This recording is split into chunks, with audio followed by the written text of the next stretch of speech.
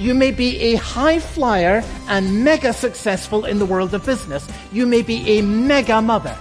You may be a brilliant musician. You may be a technical guru. You may even be a political genius. But if you have truly met with God, you will know that before Him, you have nothing to offer. Welcome to Open the Bible with Pastor Colin Smith. And Colin, if we've truly met with God, we're going to have nothing to offer Him? Yeah, it's kind of counterintuitive, isn't it? Because we start from the place often of thinking, well, I want to offer something to God. You know, here I am and I'm offering myself. But the reality is that a real relationship with God begins with the recognition that I need to receive everything from Him. And really, I have nothing to offer back to Him. And that's what it means to be poor in spirit. And when you begin your relationship with God there, which is what being humbled in repentance and faith is really all about, then you have a recognition from then on, what do I have that I did not receive? If I offer my whole self back to God, I'm only giving back to Him what He first gave to me. And so we're really at the core of how a true relationship of faith with God through Jesus Christ begins. And that's what the Beatitudes are all about. And there's no place to start quite like the beginning. All right, so let's open our Bibles to the book of Matthew chapter 5, verse 3, and begin the message, Blessed are the poor in spirit. Here's Pastor Colin. Blessed are the poor in spirit. For, here's why, theirs is the kingdom of heaven. Very simply today, in the first part of this, as we're trying to get the what of these words of Christ, I want to look at the challenge, the blessing, and then some very simple applications. First, then, the calling. Blessed are the poor in spirit. What is Christ calling us to here? What does it look like to be poor in spirit in real life? Poor, of course, we understand that means you don't have much. Poor in spirit, then, means that you realize what you lack, that you know that you don't have what it takes, that your hands, as it were, are empty rather than full of what you think you bring, that you have nothing to offer. That much is fairly simple. The real question, of course, is what does it look like in real life? So suppose that the most gifted player in the high school football team is a Christian and is walking according to the words of Jesus. Does this mean that when this guy turns up for training at the beginning of the new season, he is in some way to be saying to his coach, well, you know, I'm not sure that I've got very much to offer to the team, and maybe really the coach should be picking someone else. Is that what it means? A person comes for a job interview, and at the end of that interview, the prospective employer says, famous last question, now tell me, why should we give you this job?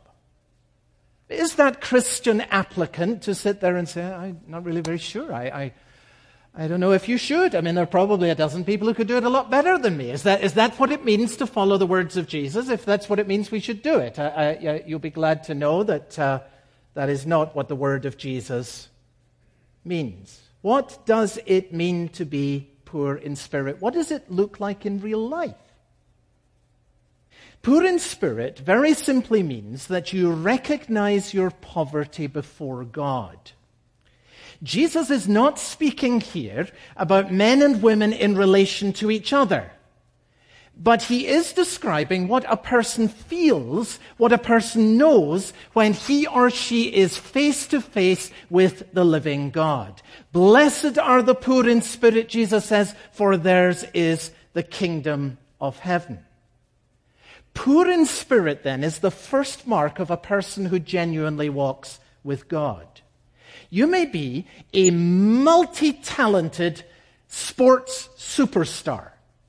You may be a high flyer and mega successful in the world of business. You may be a mega mother. You may be a brilliant musician. You may be a technical guru. You may even be a political genius. But if you have truly met with God, you will know that before Him you have nothing to offer. That, of course, is what one of the most talented people who ever lived before the time of Jesus Christ discovered. I'm thinking about Isaiah. What a marvelous ministry he had. He was a preacher. Here was a man who was known and was celebrated for his marvelous ministry, the silver-tongued prophet. If Isaiah was around today, people would be cramming into conference halls just to hear him speak. And if he was on Twitter, he'd have millions who were following his oracles there, right? And here's the testimony of this most gifted man that would have been celebrated in his time for his many, many skills. He says this: "In the year that King Uzziah died, I saw the Lord. And he was sitting upon a throne, high and lifted up, and his robe filled the temple. And the seraphim around him were calling out, 'Holy, holy, holy is the Lord of hosts.' And the foundation shook, and smoke filled the house. And I said," Isaiah, the most talented man of his time, "Woe is me, I am lost." Well, if Isaiah the prophet's lost, where does that leave the rest of us? You see what Isaiah is saying to us? The world may see my gifts, my talents, but before a sovereign and a holy God, when I really got to know him, when I encountered him, I had a totally different view of myself. And I saw that I've got absolutely nothing whatsoever to offer when it's in his presence.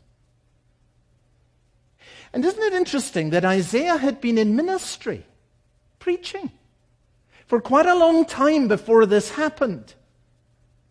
But at one point in his life, coming before God with this intense proximity, God drawing near to him, it changed his view of himself fundamentally, and that changed view lasted with him a lifetime. I'm asking you this question then. Have you come close enough to God? Has God come close enough to you so that you have come to see that at your best, however much you may be celebrated for your various gifts and successes by others, at your best, you've come to see that you are bankrupt before him? Or is the truth that God is at such a distance from you as only a vague belief that such a notion has never really pressed itself in upon your own soul? Think about this.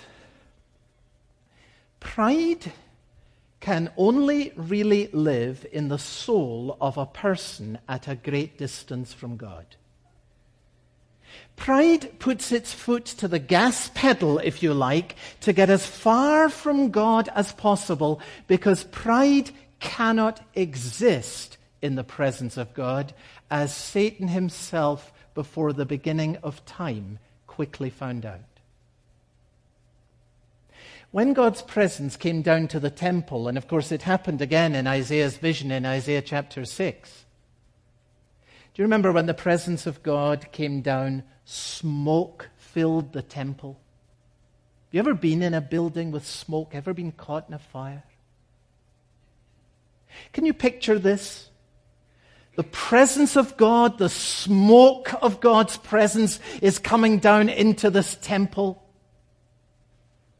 And pride staggers out of the soul, coughing and spluttering, because it cannot live in the awesome presence of God. That's what happened to Isaiah. And the result of it was that the man became poor in spirit and entered into a place of the knowledge of the blessing of God in a profound and in a wonderful way. And so what we're seeing here is that to be poor in spirit really is the very first mark of a person who lives close to God. Pride is always the mark of a person at a distance, because pride itself cannot exist long in the awesome glory of the presence of God. The presence of God, the smoke of his presence, is always suffocating to pride. You're listening to Open the Bible with Pastor Colin Smith and a message called Blessed are the Poor in Spirit. It's the second message in our series Momentum, which is all about how we make progress in the Christian life. And if you ever miss a broadcast in the series, you can always come and listen online. Our website is openthebible.org, and you can stream the program or download an MP3 for free. You can also listen on the go if you have the Open the Bible app, which is free, and you'll find that at your favorite app store. We'll link you to it through the website. Again, that's openthebible.org. Back to the message. Here is Pastor Colin. So here is what we are learning. Whatever your position in this world, whatever the talents and the success that God may have given to you, however celebrated you are in different spheres of life, you are in entirely a different position when it comes to God. The gifted footballer does have a talent to offer to his team. And of course he'll be celebrated at the school, and he'll be offered scholarships for college and all the rest of it. But when he stands before God, if he has any knowledge of God at all, he will know that he has nothing to offer there, but only stands before God in his need. The gifted graduate has a talent to offer to her company. She graduates cum laude or better. And she's fast-tracked for a promotion in the early years of her career. She will draw the company of other gifted people. She'll be a hub, a sort of a center of influence. But before God, if she has really come to know him at all, she will know that however much attention she receives and however celebrated she is by so many other people, she stands before God in all of her need and ultimately has nothing in her hands to offer. You have something to offer to your family, you have something to offer to your company, you have something to offer to your friends and to your team.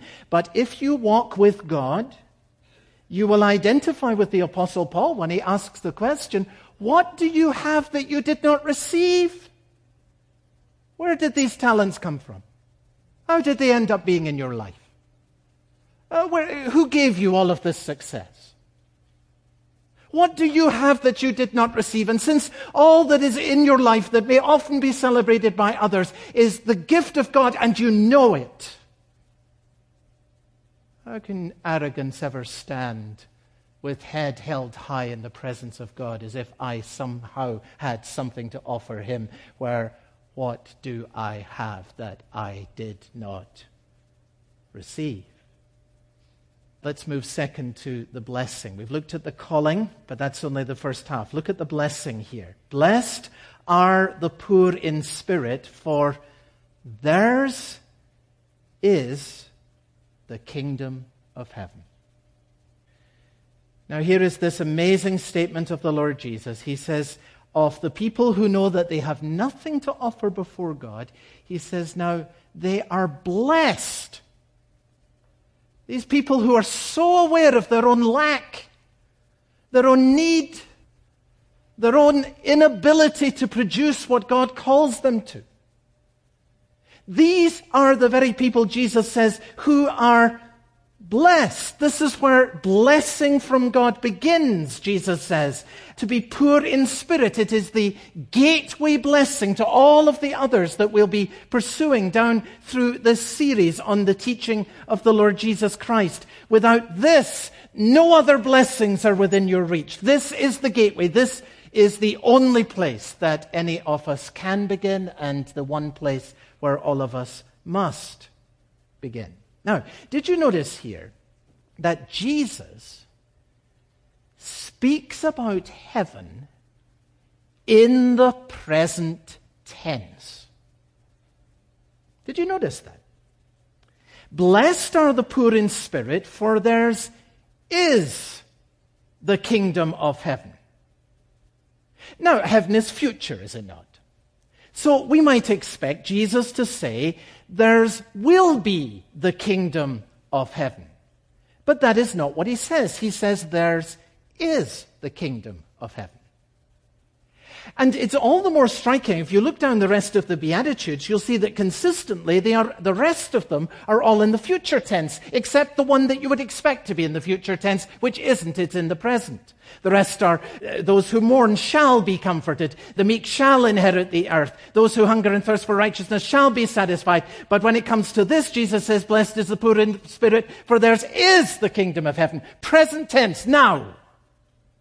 So Jesus is talking, that this is huge as you begin to open your mind up to it. Jesus is talking about a taste of heaven that you can have right now. Present tense.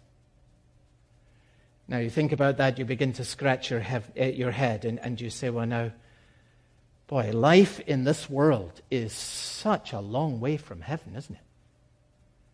So in what way can I have a genuine taste of heaven now, this week?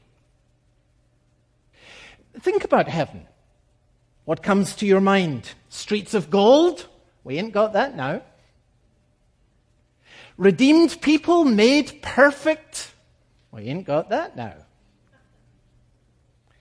The lion lying down with the lamb, the nations waging war no more, every tear wiped from our eye. We haven't got any of that now, right? So what taste of heaven do the poor in spirit have now? I'm going to give you a scripture that is well worth knowing, marking, learning, and hiding in your heart. It is one of the great, great scriptures in all of the Old Testament, from Isaiah chapter 57 and verse 15. And it says this, "Thus says the Lord, who is high and lifted up." Of course, that's the same phrase as is used earlier when Isaiah saw the glory of the Lord in the temple. He's high and he's lifted up. He inhabits eternity and his name is holy. He inhabits eternity, so that's heaven. What does he say?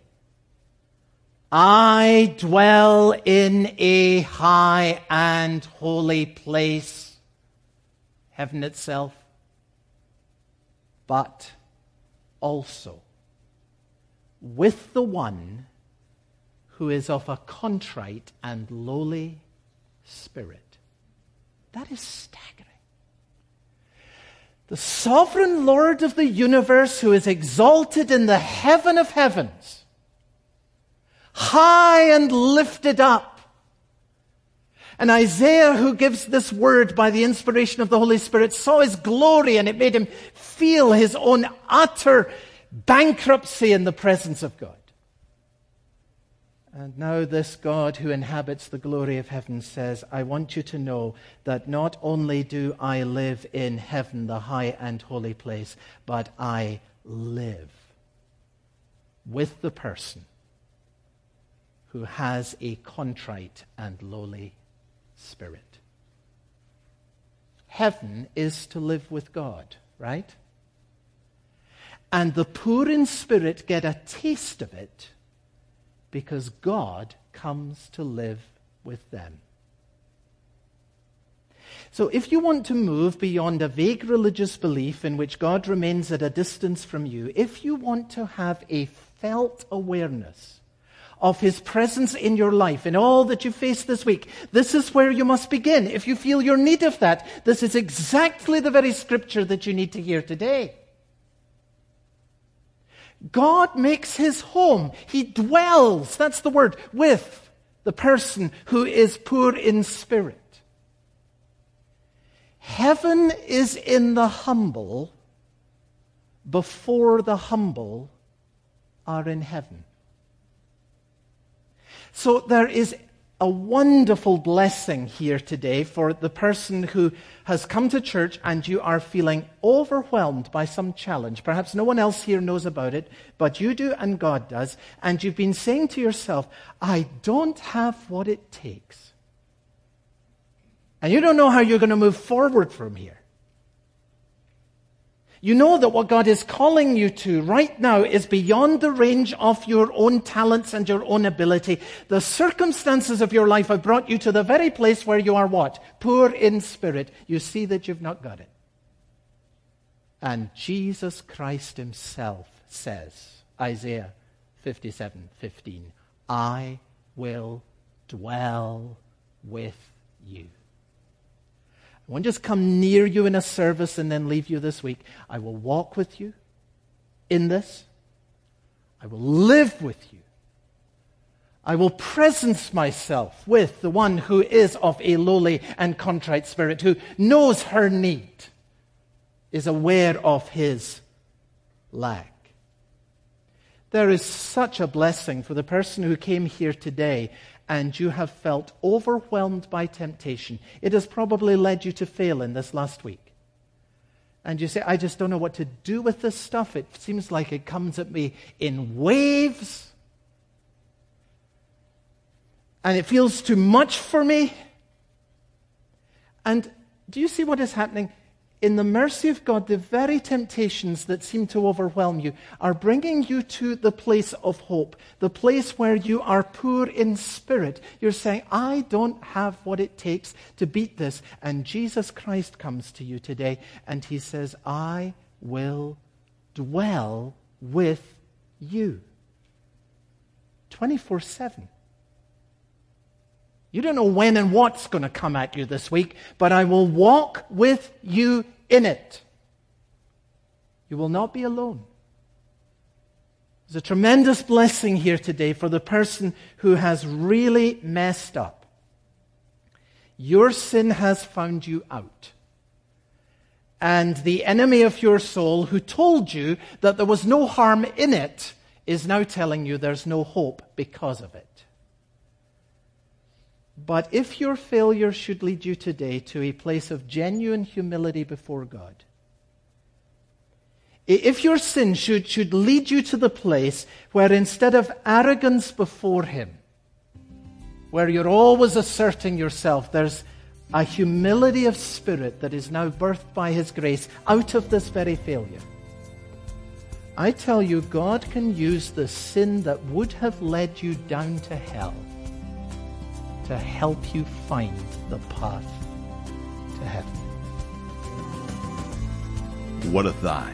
God using our sin to lead us to heaven, to lead us to himself. Well, if today's message is leading you to Jesus for the first time, if you're ready to confess your sin and begin a relationship with him, I hope you'll contact us here at Open the Bible. You can call and talk to one of our staff members about beginning that relationship with Jesus. Our number is 1-877-OPEN-365. That's 1-877-673-6365. And if you do know Jesus, well, then looking at our sin is actually the first step to keep us growing in the Christian life. And that's what our series, Momentum, is all about. If you ever miss a broadcast in the series, you can come and listen online. Our website is openthebible.org. Well, Open the Bible is a listener-supported program. We're able to be on this station because of your generosity. And as you give a gift of any amount this month, we want to send you Pastor Colin's book, Momentum, Pursuing God's Blessing Through the Beatitudes. And Colin, what can we learn from the Beatitudes? Well, the Beatitudes are the teaching of the Lord Jesus Christ on how to have a blessed life. And who wouldn't want to pull up a chair and listen to the Son of God tell us how we can be blessed? That's what's laid out in the Beatitudes. And here's the wonderful thing. The Lord Jesus tells us not only what it means to be blessed, but how we can actually pursue the blessing of God in our lives. So if you're looking to grow in your Christian life, you want to know more of the blessing of God, well, there's no better place for you to look than the Beatitudes. Well, we would love to send you Pastor Colin's book called Momentum, Pursuing God's Blessing Through the Beatitudes as our way of saying thank you for your financial support this month. You can give over the phone by calling us at 1-877-673-6365 or online. Our website is openthebible.org. Again, the phone number is 877-OPEN-365, and the website is openthebible.org. For Pastor Colin Smith, I'm Steve Hiller. Thanks for listening, and I hope you'll join us next time. This program is a listener-supported production of Open the Bible. Where does God live? If you're like most people, you'd probably say heaven. Find out where else God lives next time on Open the Bible.